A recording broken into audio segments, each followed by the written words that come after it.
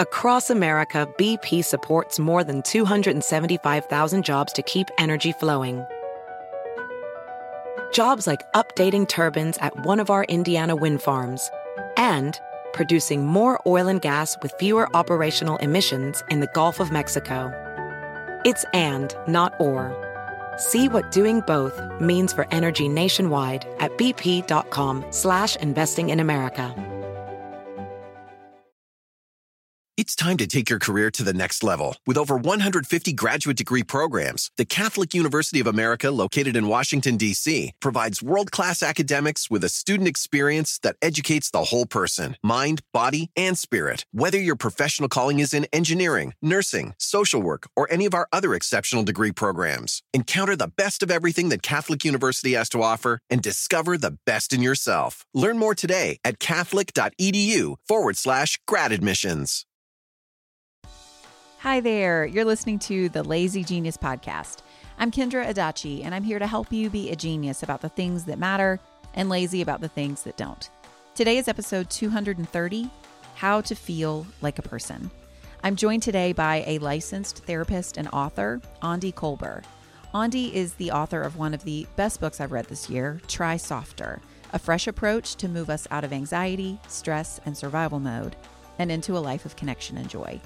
And that subtitle is exactly what this book does. This is one of the richest conversations ever, and I know you'll love it. Aundi shares her expertise on how to start small in finding a therapist, like the practical order to do that. She also gives us the kindest, most helpful scaffolding around this current place we're in after being in a global pandemic for over a year and a half and kind of feeling like it was going to be normal, and then it's not again. She gives words to feelings and stressors that we might not have named yet. There is also some mind-blowing research in neuroscience about what happens to our brains when we're under stress, and it's literally changed my life. So I am so excited for you to hear this conversation with me and Aundi. So here's episode 230, How to Feel Like a Person with Aundi Kolber. I also have an unusual name that can sometimes get mispronounced. Mm-hmm. What is your experience of having a name that people mispronounce? Like truly, part of like who you are as a person, having to correct or not correct or assert yourself in that. Like, what is it like to have a name that people mispronounce? Wow, I love that question. So my full name is Andrea, and I grew up literally correcting every single teacher multiple times because they would always call me Andrea. And I honestly, I really hated it because it happened all the time. And then people would call me Andy. And then I played a lot of sports, and Aundi was kind of a nickname in my family, and it ended up kind of transferring to sports. And it's like it's quicker, than Andrea. And so I started going by it when I was in middle school. It feels like me, which is so interesting, especially as someone who has a trauma history. It's like Aundi is the name that I identify with as like most myself. But I have had a ton of really weird pronunciations. I often say like Gandhi, right? Aundi, Gandhi. But that is such a great question because there's a long history with that one. Yeah, as long as I can remember, I have never, it's like this is where it's at. When someone gets my name right, I'm surprised. So I'm like, wow, you got my name right. You know what I mean? Like it's like that. Well, it just felt like an interesting way to start our conversation because I wanted to talk about the idea of therapy as self-care. Talking to you about this feels like the perfect person and the perfect timing. But so much of it is rooted in identity. I talk in the Lazy Genius space a lot about the idea of self-care being just what makes you feel like yourself. Like it doesn't have to have a specific activity or whatever. It's just doing what makes you feel like you. And so many people respond, well, what if I don't know what that is? a lot of us have complicated relationships with our identity that were done to us, simple things, but still significant things like not having our name pronounced correctly ever. And that's a big part of our identity, all of that. So if you could give us sort of kind of some structure around what we might be experiencing after this last year. Yeah, no, I think you're touching on so many good points. And I love that you define self-care as things that make you feel like yourself. That's actually how I think of self-care too. And even before I really got into understanding like the neurobiology of how we function, that's actually where I start. And that's where I come back to. But so with what you're saying, I think, yeah, let me just add a few things. One thing to understand, just in a really broad sense of how I define trauma, is that it's anything that we experience that overwhelms our capacity to cope. So there is a ton of nuance to that. Like in my book, Try Softer, I go into big T trauma, which is typically, known as PTSD, and then little T trauma, which is generally speaking, really overlooked in our culture and profoundly under just sort of supported and examined and all that. So I go into that, but I think understanding this, I love saying this from the perspective of how each person experiences it. Because what it does is it shifts it from being it as much about what's happened to how you yourself experienced it in your body. So when therapists talk about this year like it's been traumatic, there's nuance in the sense that going through an event that has the potential to become trauma doesn't always mean that you will be traumatized personally. And the difference often is things like, for example, if you grew up with what's called good enough parenting. So if you experienced enough support, not perfect, but enough to where there was a sense that internally you began to see the world through the framework like, there are people that care about me. I have things to offer. I matter. It's okay for me to speak up and take care of myself. Like these are the kinds of narratives that kind of come out of that it's not that we don't experience pain. It's just like, it's good enough, but let's say you grew up in a family where you were not allowed to talk about your feelings, or you were told how much of a problem you were for experiencing pain, or you were shamed just for existing, or you felt like it was your responsibility to fix your family. These are all examples of, first of all, potentially little T trauma if they didn't get resolved and if we haven't had support.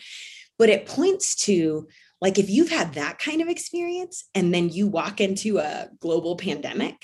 Yeah. I love this picture. It's out of somatic psychology. Like you have a cup, right? And in one cup, it's like barely full. And so this cup has a lot of extra room. So you pour in the bigness of a global pandemic and you're like, whew, that's hard, but I'm handling it. But then you take this other cup, and inside of this cup is a history of trauma and financial worries and kiddos who have really high needs and not feeling like you have enough support. And this cup maybe only has just a teeny bit of room. And you pour in a global pandemic and it begins to overflow because there is not capacity to hold the fear and uncertainty and division and anxiety that comes with an event like what we've been walking through. Mm-hmm. And so that might give a picture of why, in both situations, both cups are going to feel it. But in the first one, that person maybe has more bandwidth to hold it. And then if they have the support and even just a little bit of some resources like, hey, I'm going to go on a walk by myself and listen to my favorite song and just give myself permission to just feel okay, that even is a resource. But the person on the other side, they're like, I don't even know my name right now. Yeah.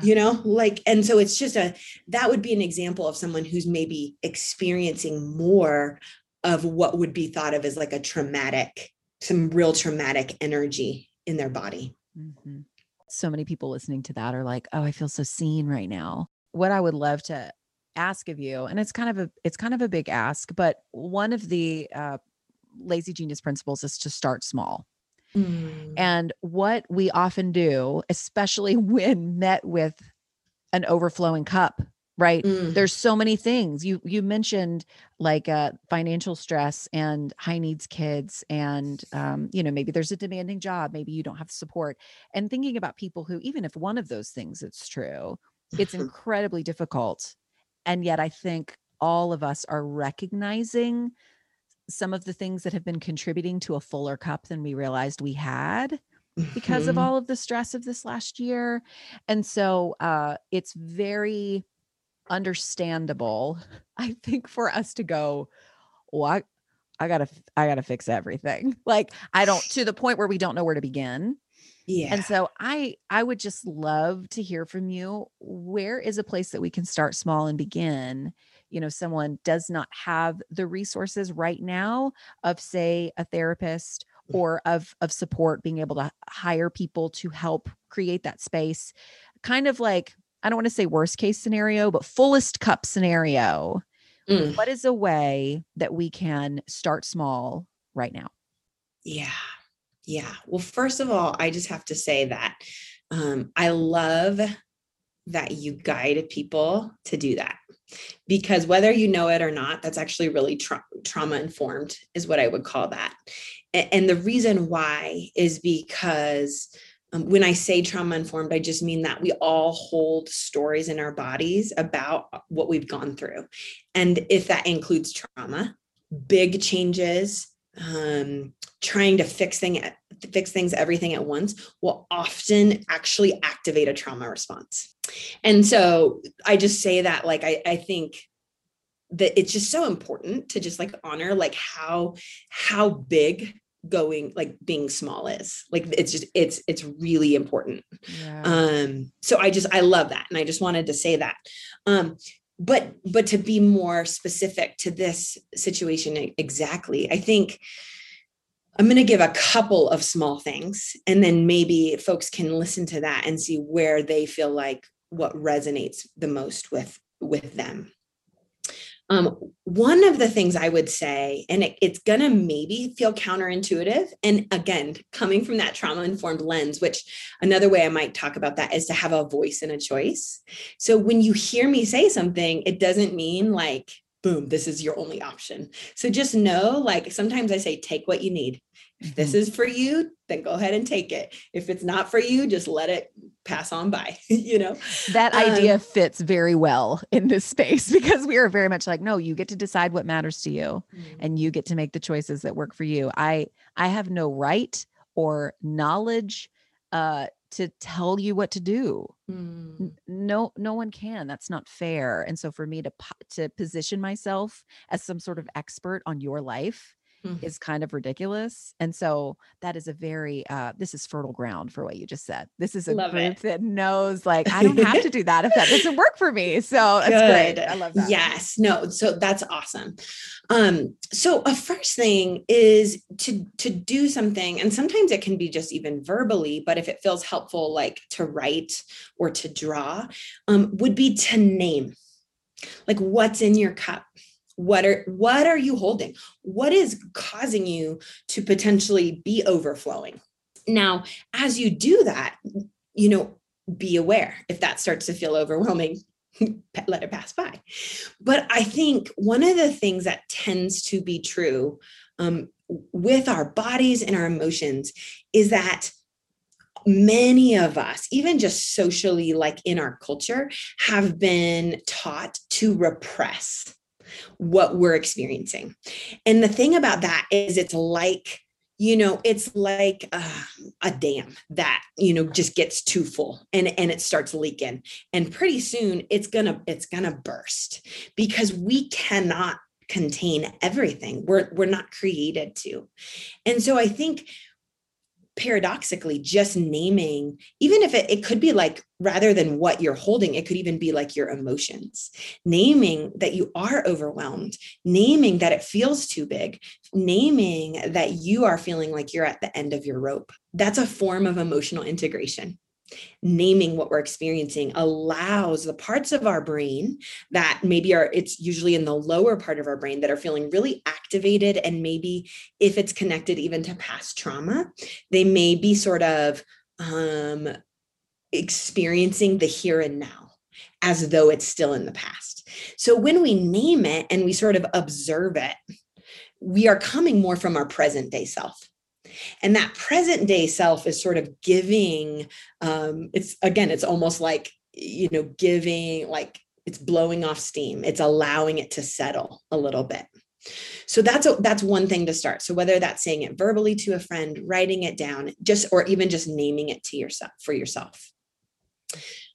Another thing that, I think is so important, and it is a skill that we cultivate. It's not necessarily something that we can just step into, is self-compassion. And self-compassion, compassion, the definition is to suffer with. So when we are self-compassionate, there's a sense in which we are learning to be with ourselves in our pain. And it's even a step further than just being kind to ourselves. Kristen Neff, who's done a ton of research in this area, and really, I really love her work, but she talks about there's 3 parts of self-compassion that you can kind of get into it through any one of these 3 paths. And one of them is mindfulness. So that's when we start to become aware. We observe, like, oh, I'm experiencing some pain. Like, just being able to name that allows us to actually notice that we're feeling it without necessarily living from the pain. So it's just a very gentle shift. The other one is called common humanity. And this is the idea that as people, all of us experience pain. So like, when I think about the pandemic, it's like, oh man, what a great example of, there are so many different versions of folks who've gone through. It's not that it's hit us all the same, but there's been a lot of different types of suffering this year. And to recognize that in a way helps us to know we're not alone in it. And then the last one is self-kindness. And that can look a lot of different ways, but it may just being a little bit more gentle, or it may be giving ourselves permission to back out of something that feels too big, But with self-compassion, this is for me just a huge, I integrate compassion with a lot of what I do, because because I come from a little bit of faith integration, I really experience that as a way that I can experience like God's love towards me. Like, it's like I'm giving it to myself. It's a way of almost like all my little people inside of me, I can be compassionate to them, and a great way to just, a really simple way to do this might be to think of someone that you care about in your life, who you really love. And if they were struggling, what do you notice in your body when you think of them? Does your heart, do you notice that softening? And does your body get a little bit more tender? And would it be possible to shift that to yourself? So there's lots of different ways there. But if for folks who are interested in that, on my website, I actually have a self-compassion exercise that comes through my email. So if you're interested, I go through, there's a lot of different ways to practice self-compassion, but I think that's a beautiful one. And then the last one I would say is, and this is frankly probably the smallest step. So for some, this might be the easiest, is to get really grounded in your present moment. Because sometimes we can't even handle the next minute. So we just need to start with this exact minute. And so grounding is really about using your senses, your 5 senses, to become extremely present to the here and now. So, I love to go outside for this, because being outside is just like, there's so many sensory experiences, but if, it might be doing things like putting your feet in the grass, picking up a rock. What are you smelling? What does the sky look like? When I'm with my kids, for some reason, their eyelashes get me. Like I just zoom in on their eyelashes because there's something about it that makes me be like, holy moly, like here I am right here. And here are these little miracles that I often almost pass by, you know? So I think that would be any of those options or in any order. I think that those are places because as our body begins to settle, I really believe that each of us have embedded wisdom in our bodies. And as we allow that to rise up, like as our anxiety or as our dread or whatever settles down, it's like our wisdom rises. And then I think we can ask that part of ourselves, like, well, what do I need to let go of? What's not essential? What isn't as important right now? Because right now, literally, I got to survive. Like that's the thing. And so that would be a few things to think about. We'll be right back. This episode is sponsored by Squarespace. I don't know if you've checked out my website lately, but she just got an upgrade, and we did it with Squarespace. With Squarespace, it is so easy to create a beautiful website all on your own terms. My team recently updated our Squarespace site to use Fluid Engine, a next-generation website design system from Squarespace with reimagined drag-and-drop technology for desktop or mobile. It's seriously so cool. Its mobile layout display, it lets us see what people see on their own mobile devices as we make edits and updates. And 78% of you visit the site on your mobile device. So making sure what you see looks and performs the way it's meant to matters to me. If you want to build a new website, try out Squarespace. Head to squarespace.com for a free trial. And when you're ready to launch, go to squarespace.com/lazygenius to save 10% off your first purchase of a website or domain. I found Olive & June in 2020 when we were all looking for new hobbies and things to do. Well, now almost 4 years later, doing my nails at home with my daughter Annie and Olive & June's Mani system is still one of the things I look forward to every week. Olive & June makes it easy to get a salon-worthy manicure from the comfort of your home. The Mani system has everything you need in one box, salon-grade tools designed just for DIY, and your choice of 6 polish colors. And y'all, the colors they make are stunning. Annie and I just tried out their new colors for Valentine's Day. I'm wearing Love Note, a sparkly nude that matches my skin tone, and Annie is wearing Bouquet, a shimmery pink that matches her personality. Plus, Olive & June's polish is chip resistant and lasts for 7 days. Visit oliveandjune.com/lazygenius for 20% off your first Mani system. That's oliveandjune.com/lazygenius for 20% off your first Mani system. This episode is sponsored by Chomps. With 3 kids running every which way, life at the Adachi house is very full. Someone is always on the go, whether it's to band practice or to a work meeting or down the street to grandma's house. And I love having Chomps in the pantry for a high-protein snack that's perfect for life on the go. Chomps are made with natural ingredients, come in 9 delicious, bold flavors, and have up to 12 grams of protein per stick. You can even order them online and have them delivered straight to your door. Right now, Chomps is offering our listeners 20% off your first order and free shipping when you go to chomps.com/genius. Go to chomps.com/genius to see all the delicious flavors and get 20% off your first order and free shipping. That's chomps.com/genius. Don't forget to use our link so they know we sent you. This episode is sponsored by Ritual. The days are getting longer, but it's still tough to get the recommended vitamin D from sunshine alone, not to mention the risks we take with sun exposure. That's why I love that my multivitamin is helping me out. Ritual's Essential for Women 18 Plus, that's the one I take, was shown to increase vitamin D levels by 43% in a clinical study. And for someone like me who likes to move but has glass knees, I'll take all the extra support from my multivitamin I can get.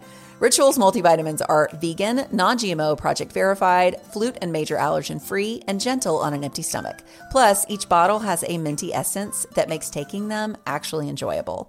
No more shady business. Ritual's Essential for Women 18 Plus is a multivitamin you can actually trust. Get 20% off your first month for a limited time at ritual.com/lazygenius. Start Ritual or add Essential for Women 18 Plus to your subscription today. That's ritual.com/lazygenius for 20% off.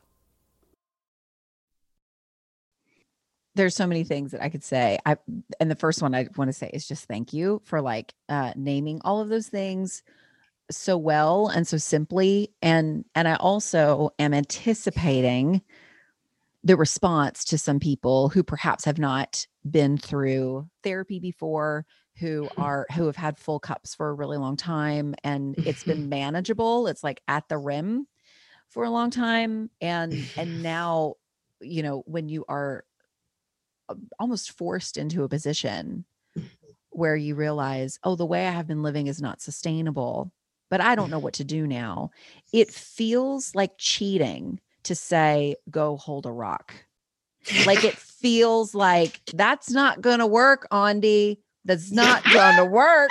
I hear that. Yeah. And so I just kind of want to sort of speak into the people who are hearing that. And because it feels what I think we feel, and I will only speak from my own experience, is that when someone says something that is a simple, I feel emotional just thinking about it. There was a lot of hurt that I experienced when everything felt so big and heavy and impossible. And the offering of what would fix it felt so obscenely simple that I was like, are you even seeing this? Are you even seeing this? And yet I will also affirm that going outside for literally 30 seconds and taking a deep breath is better than I was 30 seconds before I did. It's doing what you're saying. And I think that's why I get so many questions that I feel are laced with frustration about what do I do with this? How do I start therapy? How do I find a counselor? It just feels too big. It feels too small. It feels like it's too much. It's too little. We want an answer of just tell me what to do. Give me the big machine. That's what a lot of this space is I'm going to build the big machine, but we spend all the energy maintaining the machine as opposed to experiencing what we think the machine is going to give us. Yeah. And that's why we have to start small with things. That's why you might get angry or frustrated because you're afraid that is the answer really for me to just pay attention to where I am. Now, what you're saying, and I'm saying this to the listener now, Aundi is not saying that your cup is going to somehow settle and get less liquid in it, and you're going to have more margin just because you go outside and pick up a rock every day. That's not what the answer is here. But that's why I was asking, what is something that we can do today, right now, in our right now? And you're saying to do something that grounds you in the right now. Absolutely. Yeah. And I think I love that you're addressing this because, I know you've read at least some of my book, and yes. Where I start in my book is actually, it reminds me of this conversation. I start with talking about a client and this is frankly, so many clients, they come in and they say, so how long is it going to take? I have you guys, you didn't see her. She rubbed her hands together. I am pretty sure that because I read that story, and when I started therapy, I'm pretty sure I was like, I think I just need to come 3 times and then everything will be fine. And my counselor was like, you had abusive no, this is right. not like a 10 step, check, I'm done. That's not how this works, but we want it so desperately to be that way, which was part of the story, which I will now hand back to you. Yeah, no, and totally. And yes, there are sometimes I want to give this caveat. There are times in therapy when there are real specific issues and lots of things, it's, you can go 5 or 6 times and that's appropriate and okay. Oftentimes folks that I work with have a history of childhood trauma. So I'll give that caveat that this is complex. There are often not easy answers. And that doesn't mean that you're going to be in therapy for your whole life, but it just means that, often I think the reframe is, and this is what I think of for the listeners who are like, okay, I'm sitting here with my pen and paper and that's it. And so here's what I would want to say is just, first, I want to just honor. I just want to honor the parts of you that are like, give me more, give me the thing. I'm ready to go in and do this deep work. And like, I'm hungry. And the reason I want to honor this part of you is there's many reasons. One is I have that part too. I survived my childhood by white knuckling. I survived my life by overachieving, over accommodating, leaving my body. And on the outside, I got so much praise. But what I didn't get was peace. And what I didn't have was safety. And what I didn't have was connection. And so there's this paradox where often showing up for yourself looks like slowing things way down. And especially if you've never been taught this before, learning to listen to yourself, to your body, to the sensations of your body. And if you have been just barely scraping by for most of your life, and then you just went through a pandemic, the potential is that your body has so much intensity wound up in it that it's actually quite scary to allow some of that to unwind. And I'm just here to tell you that I am not here to rush you.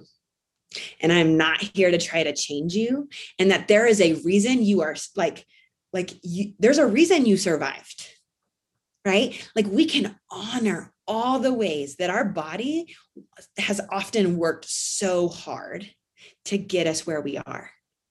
The hard thing sometimes, though, is communicating to our body that the danger is over. How do we begin to gently reorient to the here and now? And so those three things that I told you, I mean, for example, like in TriSofter or it's called the TriSofter guided journey. It's coming out in October. And it really dives into this. So if there's a part of you that's resonating, I'd encourage you to look into it because I go into a lot of nuances. But what I want you to understand is that when our bodies go outside of what's called our window of tolerance, which is the range of arousal in which we can feel our feelings or experience a sensation and feel sort of safe and grounded, even like ourselves. Once we go out of that, we go into either fight, flight, potentially fawn, or freeze. When we go into those trauma responses, which if your cup has been overflowing, there's a good chance that your body has been doing that. We don't have the resources of our full brain and body. That means that the things that actually are helpful to you, the knowledge that you know, the people that you know love you, the things that actually do support you, those will not feel available to you. And so this is where, again, going back to the very beginning of this part of our conversation, starting small. Unless and until we are integrated, like meaning we're in our window of tolerance, we are only living from the lower part of our brain. That is the only priority is survival at that point. Just know that that's why going small does big work. Because our body begins to relearn what it feels like to be safe, to know, oh no, like the sky is still the sky. Like I am still me. Like, for me, I'm like, I am a 38-year-old woman and I know a few things. And if I don't have that available to me, man, the world feels a lot different. Yeah. When I read in your book that energy is redirected from the part of our brain that is the most fully developed, that holds that knowledge, that helps us with critical thinking and integrating all these things that are happening around us that make us feel like a person, that the energy is directed away from that part of our brain to the base part of our brain that is completely stuck on survival, understandably so. It's like, oh, that's why when you walk in the kitchen and someone says, "What's for dinner?" and your cup is overflowing and you don't have any, you're experiencing perhaps those responses that you have not been able to name before that are connected outside of you. And you feel, well, there are lots of different ways that that comes out. But when you described freeze and that dissociative aspect of it, that response, it was like, oh, I think that's what my body does often is freeze, where I'm like, I feel like I'm short circuiting. Mm-hmm. And I think what you're saying is you kind of are, because the energy is leaving the place. It's like you really, like you just said, I think you guys listened to what Aundi just said. You do not have access to the resources in your own brain that you need when you are not present, when you cannot tell when your body does not think that you are safe. That's right. Which is right. Wild. It's like equal parts terrifying and also so freeing because it makes sense. But then you're also like, oh wait, but that's happening. Oh no. Like, what do I do? And you're like, go stand in the grass, take a breath in the grass, like just for a second. I promise it helps. Like that's why that's important. Yeah. Like this cannot be overstated. There is like you can't work around this. Yeah. When it's truly like you are not yourself, it really is survival mode because your body is experiencing that moment as though it is a threat, right? Not your kids talking to you, right. And that is a big deal. That's a big deal. And what's so cool and what I love, being a survivor of trauma and what I have learned is that our bodies are dynamic. And we can shift and we can change. And, so that window of tolerance term that I was talking about earlier, as we do these things, as we give our body more cues of safety, and that includes too, I haven't talked about this a lot, but being in the presence of people that you feel safe with. So other folks who maybe feel like you feel a sense of like you can breathe and you can talk and you feel like yourself. What's happening is your body is experiencing cues of safety. And as we do that, that actually expands the window of tolerance. And when our window is expanded, that's essentially speaking to our resiliency. So when we talk about this term resiliency, in the truest sense of the word, it's when we have the support and resources to feel our feelings and be with reality, whatever that reality is. And, so often in our culture that gets weaponized like, oh man, you're just so strong and you just pushed on through and you just didn't even care. And like, whatever that is, and that I think is, not to say, like survival is always worth being honored, but that is different than going through an experience in a way in which we are integrated. And so, yeah, I really appreciate that you talked about this because I do think there's like these parallel processes that happen inside of us where it's like, there's almost an acceptance that has to happen that we have to slow it on down. We have to, for the parts of ourselves that just want to fix it, that just want to be done, that just want to like for it to be over. I just would encourage folks to honor that part of themselves. Like, I hear you. Like, there's a reason that you've probably needed that part of yourself. And that, you know what? Thank you so much to that effective, hardworking part. But right now, that's actually counterproductive. And so it is okay to say, I hear you, but I need to try a little bit of a different way. That was one of the most impactful tools that I was taught by a counselor that I've had in the past, a trauma counselor, where it was to honor the voice in me. It was the 9-year-old in me that was so desperate to make sure everything was okay and was the most concerned with my safety and had the lowest tolerance for what equaled safety. Yeah. And so when I would kind of like hear her and feel her sort of come up and start to like, it was almost like she was like knocking on my, like on my skull, like, hey, Kendra, like she was really panicking. Yes. And to say, rather than to ignore her or see her like calm down or dismiss her, to say, hey, I know you're scared. Thank you for caring. Thank you for being here, for caring. And you did so much for me for so long. We're safe now though. And this is a new thing we've learned. So just like, come with me, like to bring it together, like to give a seat. My counselor said it's like that all of those people, all of those versions of me, all of those iterations of me over the course of my life and through different kinds of experiences and trauma, it's like they're all at the table. But if you see that there is a head of the table, they're not at the head of the table. They're not running the meeting. They don't need to run the meeting. That's it. It's valuable for them to be there, but they don't need to run the meeting.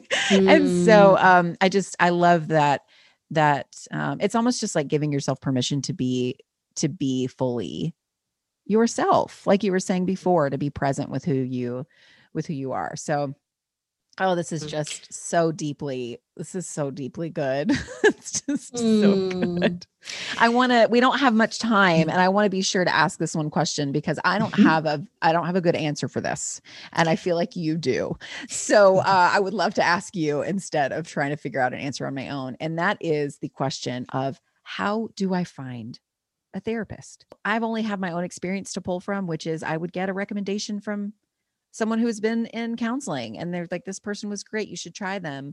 But the question also becomes, well, what if you don't like them? And what if you don't connect? And what if they don't work? And how do you break up with them? Do you tell them? Like, there's just a lot of anxiety that keeps people from actually doing it. So as a therapist, can you just give us some words about how to start actually finding someone? Yes. Well, to bridge what you're saying, I think it is a good start to ask people in your life for referrals. I think, sometimes that can be friends, or sometimes it can be churches, sometimes it can be organizations. And I do think that can be a good place to start, partly because you can ask about the person that they're seeing and that kind of thing. So I don't want to say that that's not helpful, but sometimes that well runs dry, or sometimes you don't know who to ask or whatever. So starting from there, so a couple of thoughts, there's lots of different therapy websites, and I think that can be a good place to start. I know, like, for example, Psychology Today you can use their filters to find, like, for example, I am an EMDR therapist. I'm also trauma informed. I am a Christian, but I don't exclusively do Christian counseling. So one thing that's nice about using filters is it at least brings it down into maybe the range of folks that you are interested in seeing. I often recommend, and I am biased, and I'll just say that, but like a trauma-informed therapist, I like, if it's at all possible, I just think in the world we are in, having someone who has a really good working understanding of trauma is super helpful, because there are so many people who actually have, whether it's essentially, we're talking about nervous system work. Like, there's, like, whether you want to call it trauma or just disturbances, there are things that are happening in their body that they maybe have never been given language and tools to work with. So the filters are really helpful. Additionally, you can check and see if, like, they take insurance or not, their prices, things like that. A couple other things, websites to EMDRIA, EMDRIA.org. Again, I'm an EMDR therapist, so I also really love it as a modality, especially for folks, if you suspect or know that you have trauma in your history. EMDR can be really helpful. And EMDRIA is a great organization to find someone in your area. Typically therapists, if, like, for example, I'm in Colorado, I'm only licensed to see folks in Colorado. So, like, I am not able, so it's just something to be aware of when you're looking for a therapist. Another part of this that I'd really recommend is if cost is an issue, checking in to see if maybe a therapist has a sliding scale. Many therapists have sliding scales, even if they don't advertise it. So I would always recommend asking. The other thing is, I like to tell people to find at least 3 therapists that they'd like to just connect with. Many therapists will give like a 20-minute consultation for free. And in that, you can tell so much from a conversation with a therapist because, research has shown us again and again that the relationship is one of the biggest indicators of success in therapy. So I would actually say if someone has really great credentials, but you don't feel comfortable talking to them, or you don't see yourself getting to a point that you would, go ahead and just give yourself permission to cross that person off your list, because it goes back to the safety piece. Our body is needing to pick up cues of safety. So I would recommend interviewing at least 3, asking for a consultation, getting a feel. I would ask in that time, like, have they worked with folks who have an issue, a presenting issue similar to yours before. I would, for folks who are looking to integrate faith, that may be something that you might want to bring up. Like, what does that look like? Not everybody wants to do that, and that's totally cool. But if that's important to you, and then to just say, I love to ask the question, have they ever been in therapy before?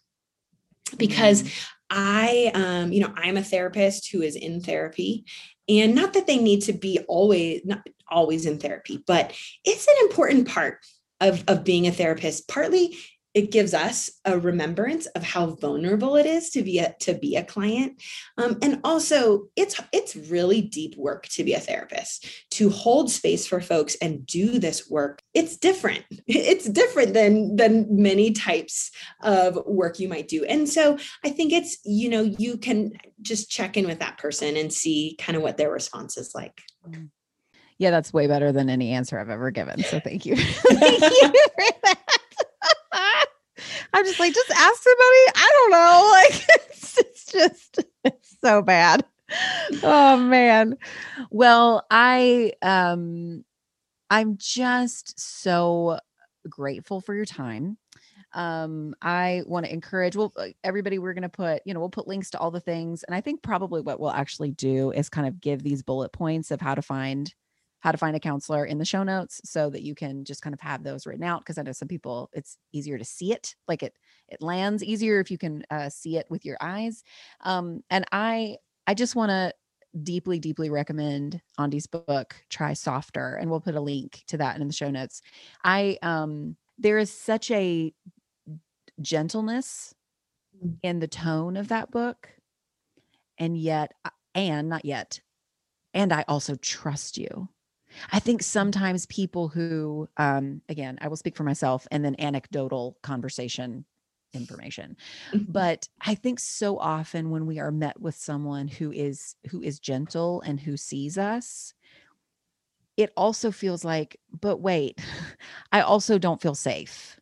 And we need strength that goes with that there. And it's a very unique thing to do both of those and hold them at the same time. At least it feels hard for me to experience. It's an unusual thing to experience a strong and gentle spirit at the same time. And you guys, this book is that. It is just and it's beautifully written.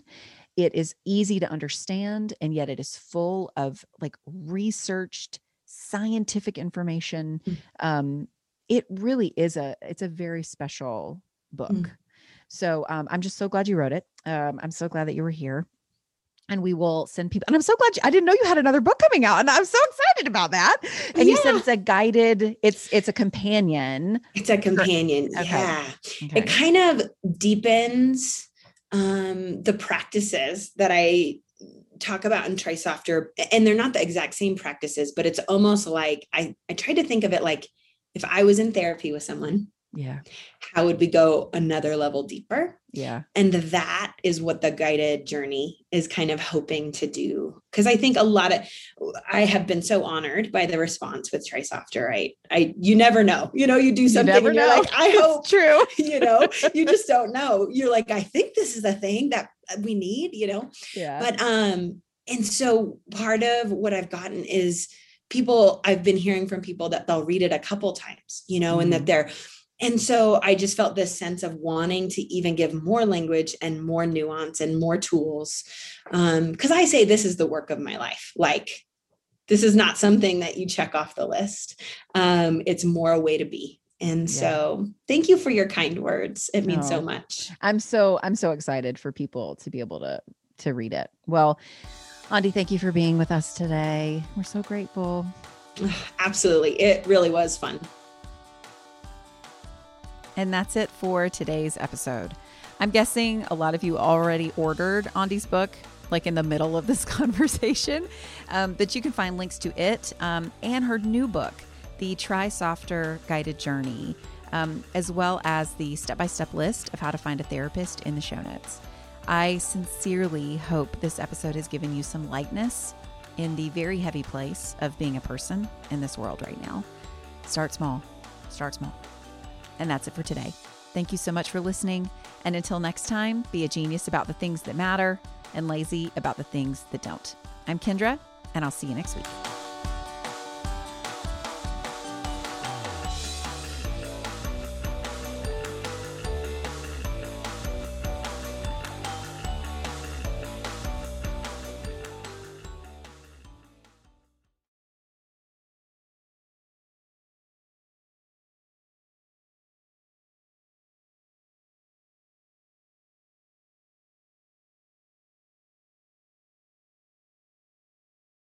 It's time to take your career to the next level. With over 150 graduate degree programs, the Catholic University of America, located in Washington, D.C., provides world-class academics with a student experience that educates the whole person, mind, body, and spirit. Whether your professional calling is in engineering, nursing, social work, or any of our other exceptional degree programs, encounter the best of everything that Catholic University has to offer and discover the best in yourself. Learn more today at catholic.edu/grad admissions.